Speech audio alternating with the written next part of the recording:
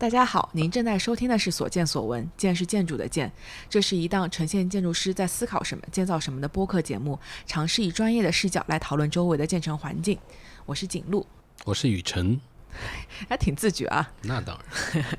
对，今天我又拉了我的好朋友雨辰，然后他前面也跟我们录过好多期，聊过这个疫情的时候聊过武汉的方舱医院，后来也聊过那个一些喝了酒之后的深夜的、想不到吧？想不起来了吧？夜谈节目，对。然后今天我们又坐在一块是想聊一聊这个奥运场馆的事情，因为最近这个奥运会也正在如火如荼的举行，虽然我也不知道我剪出来大概是什么时候啊，尽量不拖更，但是就是我们其实也想到，其实奥运场馆这个话题在每年竞赛推出来的时候，都是不光是建筑界，是其实整一个这个全世界都很关注的一个话题。所以我们就想就是趁此机会来聊一聊。尤其是其实今年的东京奥运会，我们都还记得当时出了一个挺大的事儿，就是本来的现在大家看到这个奥运场馆啊，一开始这个竞赛方案中标是由扎哈哈蒂德中标的，那都已经公示出来了，但最后呢是由于整个日本建筑的整个圈子有很多反对的声音，然后把这个已经宣布的公开竞赛的第一名给撤下来，然后重新举办了一场竞赛，然后选出了隈研吾作为这个获胜的方案，也就是今天我们看到的建成的这个建筑。所以我们可以从那个时候了解，我当时那个是几年，因为扎哈还是在世的，因为后来没过多久好像就去世了。对，好，据一个不具名的建筑师说，这个竞赛本身应该是在2012年左右。这个事实上，这个竞赛最开始的时候呢，东京都还没有拿到这个2020年奥运会的这个举办权，但是他就提前就开始做这个竞赛了。所以这个竞赛中间也是一波三折，大概做了有4个月左右，都是非常在一种秘密的状况中做的。那当时这位不具名的建筑师了，他又说，像他从他的同事中，他同事有那个组的设计师，已经很明确的知道了，已经获胜了，然后也看到他们在开香槟庆祝了。你是说竞赛获胜，还是说东京获得了奥运会举办权？在竞赛获胜。竞赛获胜。但这个时候呢，我看他们所有人就开始不是我，是一位不具名的建筑师，看他们开始说现在最期待的就是东京能够赢下这个奥运会的申办权，否则的话实际上这个合同是无效的。对。那么后来可能也就是在13、14年左右吧，他那个东京又拿下了这个，然后他们说可以，现在这个项目可以公开了。那么接下来就是我们看到的这个所谓像一个自行车头盔的方案。对，所以大家可以在网上如果去简单搜索一下的话，我们也会贴在这个节目链接里面，就是扎哈当时的一个方案是一个非常流线型的一个方案，像他以往的作品一样，然后呢就有一些网上的评论说他像自行车头盔，或者是像一些异形的那些拟生态的那些东西，对仿生的一些形态。但其实说回来，这跟其实扎哈以前的那些作品还是很像的，不是说就这件东西长得特别奇怪，这是他一贯的一些设计语言。对，因为从设计角度上来说，如果你知道他是扎哈，你完全不会意外他会设计出这样一个东西。他任何一个作品，他都有这样的倾向，就是说肯定不能让你看到是一个简简单单的一个作品，它都会冲击你的对建筑的这个理解甚至想象。那同时我相信其他建筑师也是这么认为的，因为他们也知道扎哈这个人成名已久。同时这个建筑竞赛的评委会，尤其是以安藤作为评委会组长的这个评委会，他们对于建筑的认识是很深刻的，也很他们能选出这个方案来说，显然是有他们的一个理由的。所以当时评出扎哈为第一名的这个组委会是以安藤为这个评委会主席，也就是说其实也是日本人自己评出来的嘛， 对吧？这个第一名也是他们给的，但后来就发生了一些事情，又是这个建筑圈更多的建筑师跳出来反对他。对，这个就是当然是比较有意思的事情了，就是我们知道这个在反对声潮中间冲的最前面的是日本建筑的一位大佬级人物啊，叫伊东丰雄。那基本上我们可以看到现在日本的很多的建筑的这些建筑师，像妹岛啊、西泽立卫的也许没有直接师从伊东丰雄，但是包括什么大西麻贵啊这些下来的这些建筑师都是在伊东的这个师承关系下的。而伊东呢可能自己本身也有一个明显的师承关系，它上面是居住新训啊，然后在上面又是丹下健三，所以它可能代表了日本的一种很正统的建筑思潮，也代表一个相当于是一个国民建筑师，或者说是一个代表日本的一个建筑师吧。那非常有趣的一点在于，他前轮竞赛他就参与了，所以他那包括前轮有很多一些事务所啊、Populous 啊什么的，其实都参与了竞赛，但是没有比赢。所以前轮像扎哈这个拿下第一名之后呢，也没有什么太多新闻，等于那时候日本还没有就是所谓拿到身份权。对，可是到了一年后宣布了以后，然后这群建筑师就开始有一些内心的涌动了，就开始出来作为反对扎哈这件事情，所以这也是非常有趣的一种状况。所以相当于是上一轮竞赛中的失败者们联合起来，想要把这个第一名拉下来。其实那当时他们其实也提到了几个理由，一个是比如说预算严重超预算，一个是跟整个周边的环境以及说这个日本的文化啊、符号或者说什么东西不相符。但是我看了最新的这个魏延武的方案，也是超预算。对，就是我就会有点困惑，就是像这个最新的这个方案，当然网上有很多吐槽，就是像盲筒圈啊什么的，但你其实作为一个体育馆，你脱不开那几个型嘛。对，那就是比如说你其实刚才提到就是日本的正统的这个问题，安藤其实他就是完全脱离于这个体系之外的人，因为他是一个自己就是拳击半路出师的一个人，那所以可能他不在那个师生关系中，他能选出这个方案来，而那个体系，比如说东宫大或者什么大，他们来评，他们就有他自己的一个这个国家的立场。我认为是，就是建筑师有自己的风格，那么他可能比如安藤都做混凝土的，加上都做的曲线型，这是我们很简单的一个概括。但对于这些建筑师本身，他们的审美是毋庸置疑的。就像事实上当年这个王树被评选为这个普利兹克奖的获得者，扎哈也是评委之一啊。扎哈说建筑师要有可以欣赏其他区别于自己风格建筑的能力，对吧？所以他能够选出王树来，他和王树的这种风格也是完全不搭界的，但是他也可以选出来。所以我相信这一点来说，甚至伊东丰雄很多建筑语言上和扎哈还是有一点像的。其实我个人还是很喜欢伊东的。对，所以这个建筑本身就是以这个形态的理由呢，我觉得是值得讨论的，是不是真的是这样？因为安藤选出来说，安藤他也说这是一个代表未来的建筑，它象征着日本要面向未来的一个发展。所以我觉得你想安藤的东西看起来似乎更为保守，但是他可以接受这样的一种新的大胆的设计吧。我觉得这是一个点。但是另外一点是在于这个可能我们刚刚提到的，除了预算啊，除了这个其他的原因之外，可能有一个原因确实是中间我觉得比较有说服力的，就是它的尺度确实有点太大了。就是我们现在可以看到网上实际上是有2轮扎哈的方案的，第一轮的方案实际上比第二轮的方案要大了，还要大将近1/3到1/2。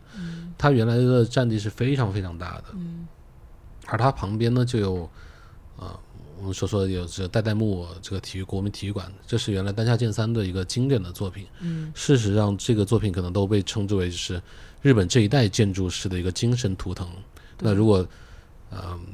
朋友们有看到过这个希德利卫的一个电影啊，这个它A Ride in Tokyo，里面希德利卫还专门带了这个摄影师去到代代木美术馆上说他认为这是日本建筑史上最伟大的一个建筑，最好的一个建筑。那可以看得出来，然后在这两个这个体育馆之间，确实如果要扎哈那个项目实现了的话，就会体量会完全压过代代木美术馆，代代木体育馆。那么这个是否是一个问题，的确是值得考量的。但其他很多的意见，我觉得好像都没有那么的有说服力。对，因为我们看到就是在卫星地图上看，首先这个代代木体育馆它其实就是1964年东京第一次承办奥运会的时候的这个场馆，然后它的位置在这个明治神宫的这个公园的南侧，然后跟现在今天的这个新的奥运场馆大概有1公里左右的距离，也不是说他们是完全挨着的，他们中间还隔了一大块这种城市的这个商业街、居民区等等，是一个城市的空间。然后现在的这个新的这个奥运场馆旁边也是一群公园跟其他的体育场馆，然后所以扎哈你说第二轮已经比第一轮减小了一些，所以他当时也是已经接到了这样的一个反馈，就是说这个东西太大了，要缩小一个是对他的体量的一个质疑，另外一个对于他的这个预算的质疑，包括这个工期。实际上当时扎哈联合 Arab 还有包括的所有的这一群这个 consultant 这个顾问和什么，他专门出了一个26分钟的一个影片，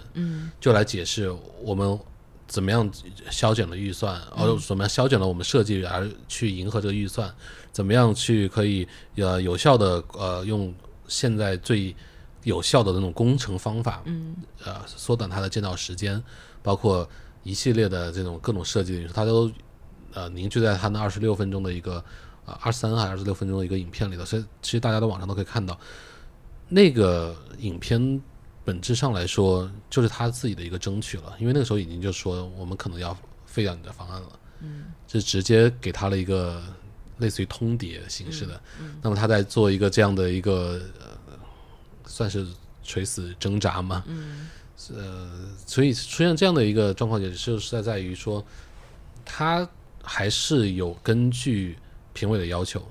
去做改变，去做修改，包括缩小它体量什么的，但是只不过后来的结果还是比较遗憾的。那我就有点奇怪，就是这个大家拿到要求的时候是不是一个同一个要求，就如果说大家都说这个体育馆是6万人或者几万人，它应该具备什么什么什么的一个空间，那出来的体量会相差那么多吗？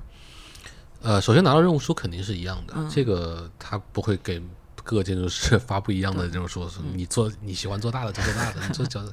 但这肯定不会。但是确实中间有一部分是建筑师的自由裁量权，或者说它更像是一种约定俗成的事情。比如说Stephen Hall 有一个非常著名的建筑叫 Nelson Museum， 对他中标的时候，他就是唯一一个没有按照任务书来做的建筑。他本来那个基地的排法是一个东西排向的，但是他觉得东西排向不合适，他要改为南北排向。那这里连任务书的红线都改掉了，他也依然可以拿到第一名，说明这个事实上在很多建筑中间，建筑这个比赛的时候，任务书也没有思考那么仔细也许任务书中间有没有那么完备的地方，那么其中就有给出了一部分空间是给建筑师自由裁量的。对，其实你刚刚说那个尼尔逊美术馆，是我回国前专门去看的嘛，就特别喜欢。我记得他当时本来他作为一个传统的这个美术馆的扩建，他还是想要做一个这种轴线对称的一个形态，然后但是当时那个Stephen Hall 去看了场地之后，就觉得这个地方不能做对称，你要把最轴线的公共空间全部留成公园之类的开场空间，然后他就沿着单侧做了一系列的这个灯光盒子一样的这样子的体量埋在这个地里面，然后效果非常非常好。对，所以其实说回来就是说当你的这个业主给出这些要求的时候，他未必想得那么清楚，然后他之所以聘请专业人士来做这个事情，他就是希望你给出一些他想不到的东西，对吧？如果他都想好了，那他自己就可以画了。对，所以在这一点上，如果尤其是在竞赛已经评出了第一名的情况下，然后以这个日本建筑师团队的这种抗议，导致一个竞赛被推翻，确实是一个在商业信用上对日本打击其实比较大的行为，而且这是由日本政府真的就是单方面直接撕毁了条约，而且事实上当时是有这样说，就是说他连设计费都没有给扎哈。哦，真的哦。他给他说我可以把设计费给你，但是你要签一个条约，就是说以后这个著作权你就不再持有的知识产权，我们就可以拿你的方案去深化或者说去修改。那你知道以扎哈那种性格，他是不可能同意这种，所以才会出现后面就是直接就说那我不做了这样的事情。但对于扎哈来说，这个也不是他第一次碰到了。那之前他卡迪夫歌剧院那一次呢，对他打击可能更大，他也是第一名赢下了这个方案，然后也是被当地的这个议会就是直接一手推翻了。那据不知名人士透露的消息说，在那段时间据说扎哈是比这一次当然可能感觉好像反应更为激烈的，但是谁也没有想到，可能扎哈在这个东京这个体育馆事件之后没过几年就很快的去世了。对，所以刚才说到，就是说其中一个很大的大家反对的声音，就是说这个东西跟整个东京的周围的环境就是有点格格不入。就是这个东西，你其实仔细想一下，我是有点怀疑这个说法的，就是因为你体育馆这么大的一个体量的东西，你放在哪儿你都是格格不入的。我们回头不管是看那个北京或者看伦敦或者慕尼黑，就是它都不是，它到底是不是需要像我们做别的那些建筑一样，真的去说要怎么样融入这个城市呢？因为它本来就是要 stand out 的一个东西。其实我思考这个问题，其实也思考了很多遍。我觉得这个问题很多时候就像是我原来在大学的时候上这个建筑设计课，然后老师假如说一个不符合规范，可问题我也不知道规范是什么那个时候然后我就总有一种想法，就觉得这个是不是老师可能他也讲不出什么来呢，所以他就用一个你不符合规范这种方式来修改，来拒斥你吧，或者说来修改你的设计。所以关于这个一个建筑要不要融合于环境，我也觉得是中间抱有很大的一个怀疑。当然了，这是一个持久以来都在讨论的一个事情，就是建筑和周边环境的关系。可是如果说真的，如果从很早开始来看，从建筑最开始出现的那一刻，那明显不会有这样的讨论。为什么呢？比如说我们这个国内学生，我们都会拿到国外建筑史，那第一课都一定是讲金字塔。金字塔算不算融汇当的环境？然后接下来雅典卫城是吧？这个和帕提农神庙万神殿，这些不可能融入环境的，因为这些建筑它做的时候金字塔可能是法老自己的意志体现。接下来这些所有的建筑都是它，当然因为在现代主义之前，就是在一个类似于传统宗教的一个年代，大家考虑的就是这是给神看的。你给神看的一个建筑，它体现就是神的威严。你要看哥特式教堂，那没有人做的融入环境的，这是一样的道理。就是那时候是彰显建筑的一种超越普通的一种力量。那么你在这里是肯定不会出现说融入环境。融入环境有什么呢？可能有就是民居，但是民居它不是自己融入环境，它是和其他民居在一起，它才融入环境。这是本质上是它是环境的一部分。对，它是个集群化，它不是自己选择说我要融入环境，而是你在那种生活状态中间，自然会把房子建成那样的。而自己的房子呢，通常是以功能性为先，那自然的功能就产生了这样的排布。那包括一直延续到现在也仍然是咱们的这个最能融入环境的就是居民楼，因为居民楼在居民楼之间看起来是极为的融洽。可是如果说我们不要跳到这种现代这么近那么一直到了现代建筑以后，才会出现所谓一个融入环境的一种体现。那当然现代建筑本质上来说是因为来自于文艺复兴之后的一种理性的一种体现。那么在理性的这种光辉之下，人们认为所有事情都可以被控制，要被控制的井井有条，要进入一种类似于机械的这种状态。那么一个螺钉在一个机械中看起来是极为融洽的啊，即使它可能螺钉会出现在不同的位置，现代建筑中就有这样的一种倾向存在，所以他会说 OK 我们要在一个系统中，所有现在城市的规划，现在这种建筑设计都会明明确确的有轴线，有各种功能分区，它本质上也是来基于这样的一个体现。但是这个东西又像什么呢？扎哈这套东西，或者说这一套他那个年代出来的解构主义，或者说后现代的这套东西又像什么呢？我原来有过一个比较奇妙的想法，就是说他就像个小孩儿，但小孩儿你进这个自己家里带着也是都宠着你，然后进入幼儿园，但是你一进小学，教你的第一件事情就是你要把手背着，然后坐好，然后要全班人要集体，要有集体主义精神，要有什么。实际上我觉得现代主义又有一点像这样的状态，就是说你要进入一个系统之内，然后每个人都要按照这种方式来行为，然后就看到有一种整齐划一的一种感觉，然后形成一种集体凝聚力。后现代主义其实最大的抨击就在这一点，就是像这个文丘里写的时候就说，你现代主义的这千个建筑都是一面，你已失去了它的符号了，它的意义，那么他希望在后现代建筑中能够带回它的意义。那从他开始后现代主义上解构主义开始，就开始反对现代建筑这种所有东西都要特别干净的处理特别或者说特别融合于这个所谓的建成环境中吧。那如果在这种角色下来说，他就像是一个进入叛逆期的一个小说，我现在不要和你们穿一样，我不要穿校服了，我头发就要变成杀马特那样的，我要穿乔丹鞋，它能代表我要听说唱。这是一个我觉得是一个正常人都会经历过的一个场景，就是我现在要有我的个性，我要能体现我自己的意志，那才出现了这样一个流派。所以那在这样的一种情况下来说，你说它是否需要和环境融合，这本身是个假命题，就是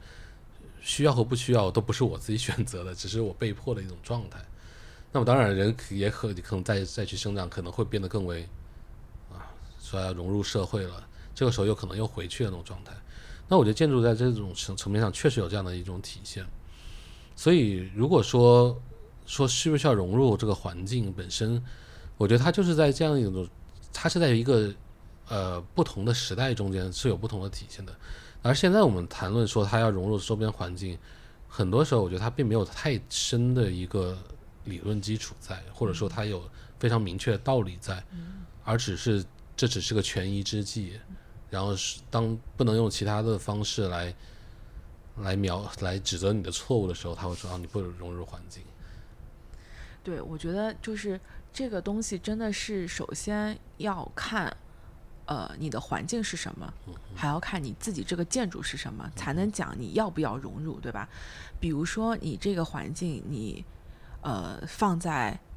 这个上海的一个老城乡，那你要不要融入？你要融入，因为你周围都是石库门或者是这个老的坟墓，对吧？对。而且也要看你这个建筑是什么。你这个建筑，你如果是个体育馆，你注定是个地标，或者说你是个办公楼，你是个东方明珠，你本来就是你有时候你政府让你融入，对吧？有时候政府就要你做个地标，对吧？这话都是他正反都是他说。你要在地标中间做一个地标，那你要不要上一个地标？对，你要在整个陆家嘴做个地标，对，就是真的是既要看你的周边是什么，又要看你自己是什么，就是拿融不融入环境这个事情来 critique 一个体育馆，我觉得是稍微有点牵强。对，但是呢，就是体育馆这个东西，你借着这个题继续想，就是说，那如果你非得要这么做，你这个体育馆还能长什么样，对吧？你扎哈是一种比如说那个魏延武是一个很传统的样子，就是一个圈。那如果扎哈做的是一个很流线型的，那它也是一种不一样的方向。那有没有别的方式去做体育馆，或者是其他的一些场馆类的这种？如果它非得是非常超大型的，我们看到北京鸟巢，其实它就是一个非常新的一个形式。对，就是如果说当然我觉得这个是北京是那咱们自己的奥运会自己来做，说实在的，我觉得其实避免了很多这样的争论，当然是也许也可能少了很多这样讨论，讨论还是有很大必要的。那咱们在做这个北京奥运会的时候，是不是它就是更多的一种像我们要向世界展示的状态？所以我们有可能还尽可能希望它能做得更大一点。就是它哪怕和周边不鸟巢你和北京的底色是搭配的吗？我觉得很难说，对吧？但是它确实有跳脱了之后，反而给它更多自由度，所以才会有鸟巢的这样的出现。实际上，你看赫尔佐格、德梅隆他们的鸟巢是他们的特别标新立异的一个，他们很多其他建筑都体现的有一种文脉主义的特色，但是鸟巢是中最不体现文脉主义的。对，他们甚至在最后赢下这个建筑的时候说这个鸟巢本身也是有中国这种凤凰归巢的意味，然后我们的表面呢，这就是中国传统的冰裂纹的处理。但干这行的同志们都知道，这种就是放在整个文本前2页做 reference image 的，是不是？所以这个东西到底，这样可能是我们特殊的国情来做这些。但是鸟巢这一点就在于，其实很有，就是它实际上我觉得也是个特别好的一个尝试。就那2年做的这种奥运建筑它我觉得还是推动了一个建筑的一个想象空间的一个发展。虽然我知道一定会有所谓的预算的问题、劳民伤财的问题，以及现在之后如何使用的问题。我认为这种问题事实上会出现在每一个大型场馆的背后都会出现有。鸟巢当然可能因为它可能建造的成本又甚至会更高一些，所以它这种问题会极为的严重。但是我不可避免来说，它事实上推动了这个整个对建筑思考的一步。关于鸟巢，其实它最大的当时的一个最大问题在于说，鸟巢本身上面是有个盖子的。对的，对。现在世界上很多那个体育馆、体育场都还没有达到这样的一个设计的标准，就是说我能够全天候举办体育赛事。所以最开始的时候，鸟巢是我们要做一个全世界最好的我们要做一个能够全天候都可以在内部进行体育赛，所以最开始的时候是设计有一个盖子的。我解释一下，就是说那个大部分体育馆中间都是空的，对吧？顶是空的，但是鸟巢顶是当时一开始想要做个顶的，就是这样可以不淋雨这样子。对，所以而且这个据传言这个鸟巢这个设计竞赛到了第3轮的时候，它最大重点就在于中间的盖子如何实现。所以鸟巢它实际上在上面实际上本来是有2条大的导轨的，然后可以把2个非常重的那种盖子可以合拢在中间，形成一个封闭的一个这个壳体吧。那当时也有很多非常奇特的方案，据说有一个某北京设计院的一个方案，就是那个他也设计了个盖子，而且这个盖子还可以磁悬浮起来。那当时就有领导就有提问，就说你这磁悬浮现在技术已经成熟了吗？它可以整个那个盖子可以浮起来吗？那建筑师回答是可以的，但是回不回得去就另说了。当时我觉得在这种当时的条件下了，实际上很多人都会去设想一些创新的解决方案。对，我记得那个时候其实08年也是我们在念大学前后的几年，其实我们当时的这个建筑学的整个国内的建筑的市场还是比较欣欣向荣的一个状态，大家也都在就是看到很多大师进入到国内，然后也做出各种各样甚至奇奇怪怪的建筑，大家不是说全部都是好评，但是至少让大家看到了不一样的东西，对吧？其实当时北京还有那个国家大剧院，然后等等都是非常大的体量，引起了很多争议性的东西，包括 CCTV 大楼等等。对，是让你说刚刚那个国家剧院，就是为什么鸟巢后来没有加这个盖子？就是因为当时那个安德鲁设计的戴高乐机场，发生了一次坍塌的事故，对的，然后让人们对这种钢结构的这个稳定性产生了一定质疑，所以最后把那个盖子取消了，但鸟巢还留着，所以这是一个比较奇特的一种特殊的状况。所以最后鸟巢还是没有这个盖子。对，最后还是取消掉了。对，然后我其实看视频的时候，其实当时扎哈在东京的那个方案也是有这个盖子的，我看到它两边是合拢的。对，但是现在做出来这个应该也是没有的。这是不可避免的一种回归吧，因为如果像伊东去指责扎哈的这个设计过于的就是 extravagant， 就是特别的夸张啊，或者怎么样的，那他就很难把自己也往夸张方面发，所以他最后只能回归一个特别保守和传统的。像最后看到伊东的那个设计也是，以他近年来设计中，我觉得相当不起眼的一个方案了，就是没有太多亮点。魏延武那个同样的也没有太多的亮点，他只讲了一个我都是木结构，以这种方式来说明自己的一个特色，以及他说这个怎么样的一个自然的通风，对，减少空调的使用，整个呈现出一个很什么森林中的体育馆，很非常 sustainable 的一个。是，当一个设计师需要靠语言来形容他的方案，而不能通过这个设计本身的形容方案的时候，我觉得本质上也都还是一件蛮可悲的现象。所以我觉得在这样的一个环境里头是，但我觉得这是最大的一个讽刺，就是因为伊东丰雄是抵制扎哈抵制的最厉害的，所以最后就让说好吧，那就让日本的两个大师来做吧，伊东和魏延武你们俩做一个吧，结果最后没想到选了魏延武，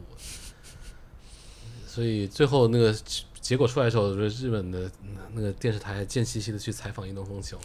他说你觉得怎么样啊？然后伊东丰雄就是那种很小媳妇的说魏延武说那些东西我看着也没有怎么样嘛，但没办法，这个你大师把另外一个大师给拉下来了，想不到没把自己推上去。所以那你印象中还有别的什么特别让你印象深刻的体育馆的一些建筑吗？因为我自己想到的一个挺特别，就是刚才接着鸟巢往下说，就是赫尔佐格他其实在这法国波尔多做了一个足球场，对，就是他的语言完全超乎了我对常规的足球场的一个想象，它是一个很轻盈的一个状态，因为大家其实对体育馆最大的一个直观的印象就是它非常的厚重笨重吧，就特别大的一个体量，一个环形在那儿。但是呢这个在波尔多的足球场，它首先整一个是一个方形的，然后它有一些非常轻盈的柱子和一些这个怎么说呢，密柱的形式，对，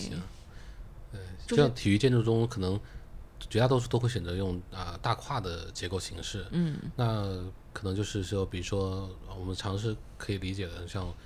桁架、钢架，或者说这种壳体建筑，或者说这种拉锁呀，或者那种张拉模那种形式的建筑来做，所以它用那种密柱形式来做，是个很新颖的做法。对。然后它确实解决了一些我们刚刚提到的所有问题，就是说当一个建筑体量那么大，怎么样可以让它回归于人的尺度。当然我相信那个建筑也没有完全回归人的尺度，可是它确实在某种程度上往回拉了，它把这种大跨结构所带来超越人尺度的一种空间给细分了一些，在它非比赛区域的地方细分了一些，那我觉得这是一个蛮有趣的一个尝试。然后其他的几个类型我能想到的，比如说你刚才说的这些这个张拉模的一些结构，就是我们可能你刚刚说的一个什么这个张拉模结构，像这个前2年刚获得一个普利兹克奖的叫 Free Otto，那个德国建筑师，这位建筑师算是建筑师吗？算结构师，我觉得可能更为准确。对，我们都以为他应该早就拿了，结果没想到是前2年才拿。他做的一下都是对张拉模的一种尝试，因为我们都知道这个结构形式在我们的设计中间主要呈现了2种受力状态，一种受压，一种受拉，对吧？那受压建筑实际上是我们常常见到的混凝土钢筋，钢筋当然受拉了，可是它在作为钢筋混凝土里头主要还是受压，但是张拉模这种形式它就会更为看起来好像结构更为合理一些，就像我们这种跨海的大桥一样，都是用那种悬索吊桥一样，因为这种钢这种材料，它又是耐拉不耐压的，或者说它至少没有混凝土那么耐压，所以它可以做得更细，就可以承受拉力，可以承受很多，但它受到压力的情况下，它自己就会弯曲，会屈服。所以在这样的情况下，就出现了类似于这种受拉型的建筑，而张拉模就是比刚才的更往前推一步，它都全都是可能用这个 PTFE 模，这个就是一种其实类似于就是高聚塑料的一种材质，那么它可以在一种受拉的情况下来形成这种大型空间，那么可能更好的契合用体育馆的这种用途用法。所以这个就是大家熟悉的水立方，以及那个慕尼黑的安联体育馆，可能还不太一样。受拉结构是类似于 Free Auto 用的，但那两算是充气结构。对，就是它本身并没有做到很大跨，这样叫水立方，它仍然是通过不规则桁架的形式把它做成了大跨。Free Auto 是那个慕尼黑的奥运会的，然后他好像还做过英国的一个体育馆，但是这个记不清楚了。对的，那个慕尼黑的奥运场馆也是挺特别的。对，中国建筑中的这种与环境相适应，我觉得也有一种算是传统吧，但是最主要它来自于中国园林的一种体现。就园林建筑它本身不是一种说我们现在在平面图上规划好怎么来设计，它实际上是从中国山水画就是中国看山水，把它 make 2D， 把平面化变成山水画，再从山水画重新三维化，对一个过程形成了一种建筑，也形成一种整个空间图景。那么在这种情况下，它当然是更为适宜的，因为你是在设想它的构图，它的建筑也好，它的水的处理，多石的处理，所以它当然看起来会更为的协调，甚至你可以说它有更多的深度。它在不同的层面上面，不同的元素，它还是互相围绕着一个主题来形成的，所以它即使不像现代建筑那么方方正正那么整齐，但它看起来确实是融入环境中的。但是它的前提是什么？前提就是它本身是一个对于二维图景的一个再现，才会导致于它有一种好像看似于所谓的有机的融合在一起的那种状况。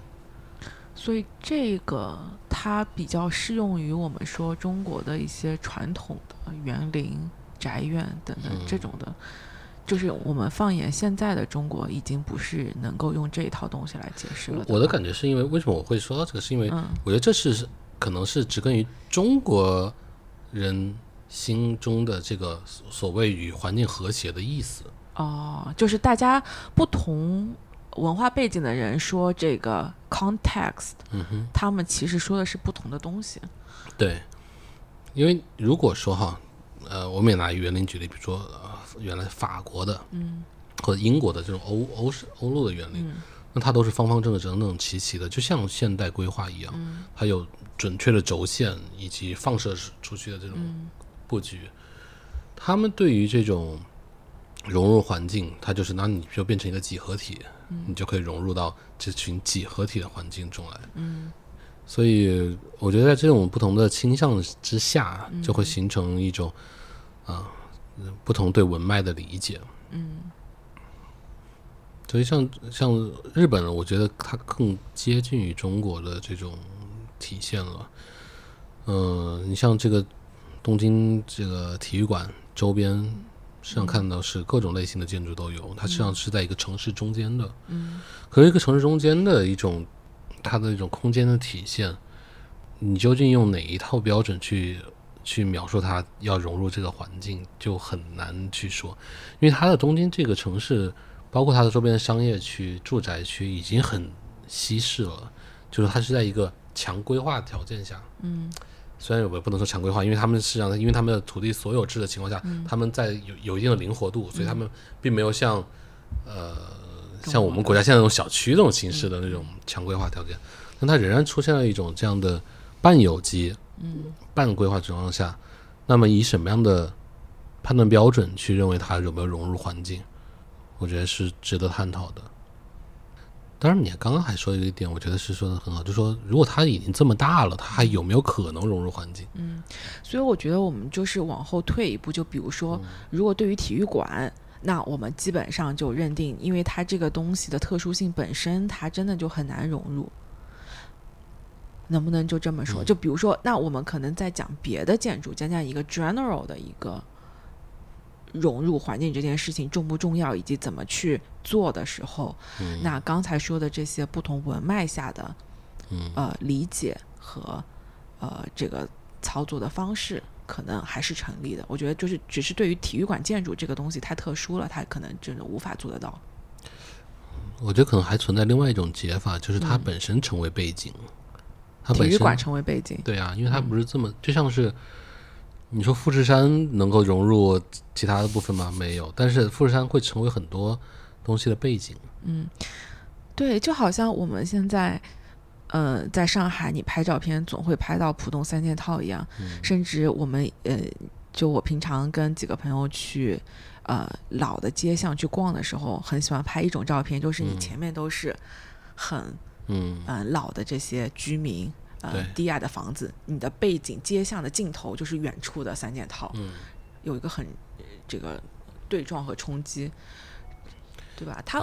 它未免不是一种，它其实自身就已经形成了你对这个城市的一个印象。就是剪影或者天际线这个东西为什么重要，就是因为它就是你人认知这个城市的一个方式。对。而且你刚刚说这个其实很有趣，就是说现在我们保留记忆的一种很重要的方式就是拍照嘛，然后如果在上海拍，你就会拍一个前景都是石库门，然后甚至老的这种街巷的风景，但是远景呢，这种天空开阔，下面就是一个现代浦东的一种剪影的形象。那么它一个是有这种空间上的一种冲击感，另外一种时间上的冲击感，就它不同的时间年代会在同一张画面里头出现。我觉得对于建筑来说，普遍来说可能也有这样的意义，就是在于原来 OMA 出过一版就是北京历史保护的一个方案。这个它的方案，它的保护的原则特别有意思，它是做了一个方格网，然后说做了一个大概是好像是5×8的一个方格网，好像是每隔1公里，就是它那个方格网的那个这个间距是1公里，然后选了40个点，然后以40个点就作为保存的依据。那他说为什么呢？我们要这样来保存这个做历史保护呢？因为你当然可以说故宫代表了一个时期，但是你没法说这个胡同就不代表这个时期。这个胡同同样很重要。如果我们人为的来假定说哪个东西重要，哪个东西不重要，哪个东西可以成为我们刚刚说的环境，哪个东西不可能成为我们的环境，这个过于武断了。所以他是采用了一种，就是说我摒除掉人的一种想象，我就直接给他一个纯 random， 对，给他一个纯粹理性的，我就给你个方格网落在这个焦点上的，我们就保存下来。那当然了，这个是也没有实施了，但是这是他当时的一个想法。我觉得这其实对于我们认知环境是一个很好的一个出发点，因为我们常常会觉得这个环境是我们现有环境，可是这个现有环境之前它也不在这儿啊，这是自然的。对啊，什么样的环境留下来才会被我们认为是一个合理的可以被共同所记忆的环境呢？对，就好像今天我们的这些住宅小区放在50年以后也是别人的石库门。对，而且让我们面临的事情可能比其他的地方都要更要快。比如说我们小时候可能我不知道你住过没有，就是那种所谓的赫鲁晓夫楼。我知道对吧？就那种筒子楼。那筒子楼对我来说，虽然我知道住的不舒服，但是也是我记忆的一部分啊。我现在都看不到了，我也觉得好像很可惜，对吧？但是对于那种情况，我们都很少会说我们要保留它，因为那个时候大家想的都是我们住的太小了，我们甚至住团结户要几家住在一个房子里头，然后共用卫生间和厨房这样。在那种环境下，没有人会说我要把它留下来。但是现在我们过了20-30年回头看，我们可能觉得那也是一个很有意思的一个环境。对，其实就好像我们现在保护的这些老的房子，其实住在里面的人也觉得住得很小很差，对吧？但我们其他人从历史的角度、文化的角度，觉得应该留下来，而且还在讨论是否不应该单单留房子，也应该把人都留下来，有过这样的讨论，对吧？但是就是你回到你刚才说的，可能住在里面这些人他是怎么想的？大家是不是急于往前 move on？ 这个我们之前可能有聊过一次，我就说看了一个西扎的一个纪录片，特别有意思，就是西扎到非洲的哪一个部落，然后就看到一种可能是已经很传统很多年的一种建筑形式，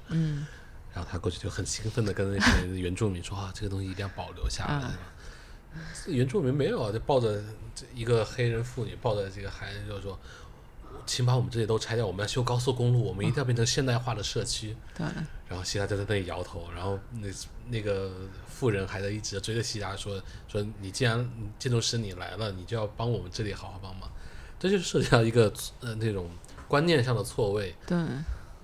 有可能这种当我们说历史保护的时候，我们会觉得它有文化价值在，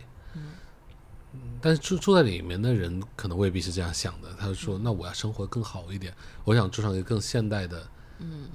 一个空间，我要更干净的一个环境。那为什么你们可以住那么好的空间，但是却要求我们这保留原样呢？所以就是说这些东西到底要以什么方式来保留，对吧？我们不否认它必须作为一个很重要的一个历史阶段，或者是个建筑形态，或者是一些东西要保留。再回到刚才说的这个城市的文脉和呼应，我们现在有聊清楚吗？就是还有一点我觉得可以继续讲的，就是说我觉得有一点，就你刚刚说的这个是对的，就是城市文脉有聊清楚，就是什么是城市文脉？就是 context 这个词，我们有时候翻译成，它有很多种翻译方法，对吧？它是上下文，是周边环境，也是文脉，对吧？它可以被翻译成文脉。就是 context 的东西，它本身代表了一个很多东西，它最主要是什么呢？是一个在这里生活的这样一群人的集体记忆，同意，才可以认为它 context，或者说你甚至可以说就是这个区域的文化，成为它的这个所谓 context。如果是就是大而化之讲的，如果从建筑上讲，你当然可以说就是这一个区域的传统建筑，这种传统建筑 vernacular， 对，就是对它有一种生活印象。这种生活印象怎么理解？比如说我们看那个邪不压正，邪不压正里面那个就是一片片北平的那种瓦的屋顶，那一片片看过去，那就是一种对于传统建筑的就真实的保留就是它传统的瓦片的形式。但现在呢，现在也没了。上海可能某些程度上还会更好一点，有这种石库门的里弄这样的保存下来。这也还是因为它不仅承载了你的记忆，它承载你的生活方式，包括你的生活习惯在里面都会有这样的一个实现吧。所以它是一方面在更促进你的生活以原来方式进行，同时还带有你所很多童年带来的回忆，所以给你一个很深的连接。当它要消失的时候，你自然就会产生一种这个被剥离的感觉，失去的感觉。所以我觉得在这种情况下，我觉得讨论环境是合适的，因为你确实在这样的环境下成长起来，它代表了很大一部分本地人的生活状态。那一下子被一个所谓的更先进、更新的东西代替，似乎看起来确实没有那么公平。所以大家在提出说这个东西不融入的时候，有可能在说的是你这个东西不符合我从小到大对这个区域的一个印象。对，但是就在于这个人重要吗？他说的话有人听吗？对，是吧？或者是说他在此时此刻觉得自己的记忆重要吗？或者说决策者觉得他的记忆重要吗？对，那就会有这样的矛盾出现。对，我们常常是因为这些事情就是肉食者谋之，那就对啊，我们就也没有了负担，即使失去了，那也不是我们的责任。那你觉得，隈研武的这个建筑有比扎哈的这个建筑，对于东京的这个周边的社区来说，它稍稍显得更加容易融入一点吗？我觉得其实没有，我觉得其实本质上都很相似。从市民生活上来说，它永远就成为了一个背景的标志物。它不存在于之前的记忆中，但是在之后中间是剥离不掉的。这个是可以确定的。但对他们生活有什么影响呢？这个体育馆，我们现在是没有看到，以后会怎么改变啊？而且以它设计的形式，我也很难想象它会有什么样的变化。不像说，比如说我们之前有聊过，就是扎哈那个伦敦水上游泳馆，它本身设计的时候就想到了，如果在比赛期间可能有很多观众，所以有2个临时的侧翼，可以拼合到的建筑上。那么到日后，当不需要这侧翼的时候，就可以把它拆掉，然后变成一个小体量的体育馆。那么小体量体育馆就有很大优势啊，比如说，那你这样就容易招来活动啊，这个市民也可以来参与啊。但是如果看现在东京体育馆这样，我觉得是没有这个空间在的。所以这个其实我们后面就可以再聊一期，就是说这些奥运场馆大的这些规划在奥运结束之后我们要怎么用。就它其实是一个很大的问题，其实也是每一个奥运场馆在规划的时候就会有些人会提前考虑到这个问题。其实你想我们那个上海的世博会，对吧？或者说全球的这个世博会，它其实都有一个世博会后它这些建筑怎么改建。因为那些世博会的各个国家的展馆它都是一个临时建筑，它可以做得很酷炫的原因之一也就是这些东西不用长期的去维护，它会拆掉，所以它才可以做得很酷炫。但是在世博会之后，这些东西要怎么改建，怎么投入到以后的这个市民的日常生活中。对，我觉得上海有一些场馆改的还可以。比如说呢？比如说其实西岸这些世博最佳实践区，从这个PSA 周边这一块就是那个最佳实践区嘛，它对对对，因为我确实你这样说，但我真的回想，我觉得没有特别好的例子。没有想到案例，就是那种一个面对一个某一种盛会的建筑，在盛会结束之后，它还有一种可以华丽转身的感觉的，就它似乎就成为了典礼的一部分，然后最后就成了一个孤影相吊的一种感觉，就是它没有办法真正融入到之后的城市的这种脉搏中间去了。就连我的一个感觉，就连滨州火车站都是一个这样的例子，它只能通过加建的方式去，就是这种大型的公共建筑怎么样去可以贴近到一个不断更新的 program 进去。就它设计的时候本身就是 program 是已经很固定的了，你即使说我们给它很多的灵活空间，但是灵活空间的这种设想根本没办法和现在更新的速度来匹配。我觉得这个问题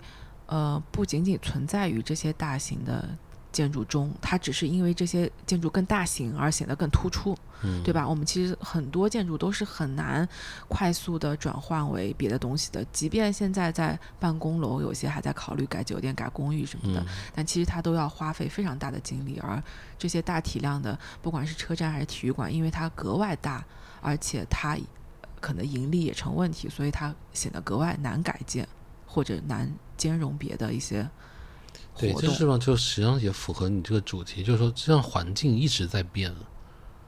人的需求一直在变。对啊，就是说我们把这种融入环境理解为环境是个静态的，它似乎就是从最早开始就一直在那里，所以你这个新做的东西必须要融入它。可是问题它本身就不，它也在塑造环境，而环境本身自己还在往前变。对，我觉得就是看我们说的这个融入环境是融入一个built environment 还是一个 social environment， 对吧？你如果只是融入一个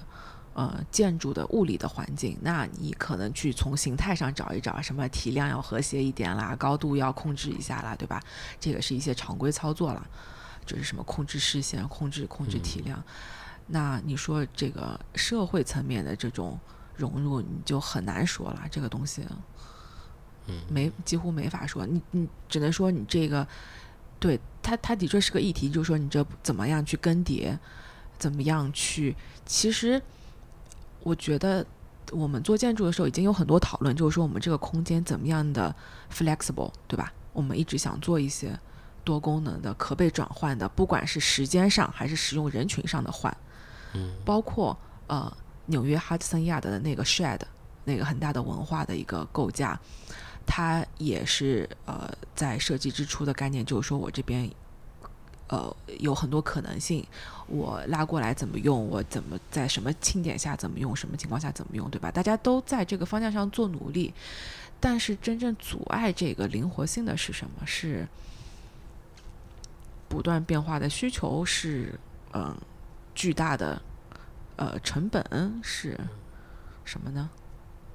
还是说其实我换功能我其实没必要，因为我有非常多的土地，我不用拿着你这个东西换功能，我可以在这儿做这个，在那儿做另外一件事儿。我有很多新建项目，我完全可以去别的地方再造一个标志性建筑，我去做这个功能。就是你重复利用它的成本大于了一个做新的这个。对啊，所以我在这样的情况下来说，地是有限的，对吧？我们在说东京的这种场馆，它本身剩下那块地就是一个非常非常有限的一块地了。那现在做了一个东京体育馆之后，未来可能只做一个背景而存在。它怎么去迎合新的功能、新的城市生活？现在来看，并没有一个很好的解法。那我们可以下一期再聊一期，看看这些奥运的场馆，这些大型的设施怎么样在盛典之后还能够为我们的日常生活去服务。好，谢谢雨辰。谢谢。以上就是这期的所见所闻。我们的网站是 architalk.xyz ARCHITALK， 邮箱是 hi@architalk.xyz， 欢迎大家给我们写反馈邮件，同时也欢迎在 Instagram、Twitter 和新浪微博上关注我们。我们的微博账号是汉字所见所闻， Instagram 和 Twitter 的账号是 architalk.xyz。 谢谢大家的收听。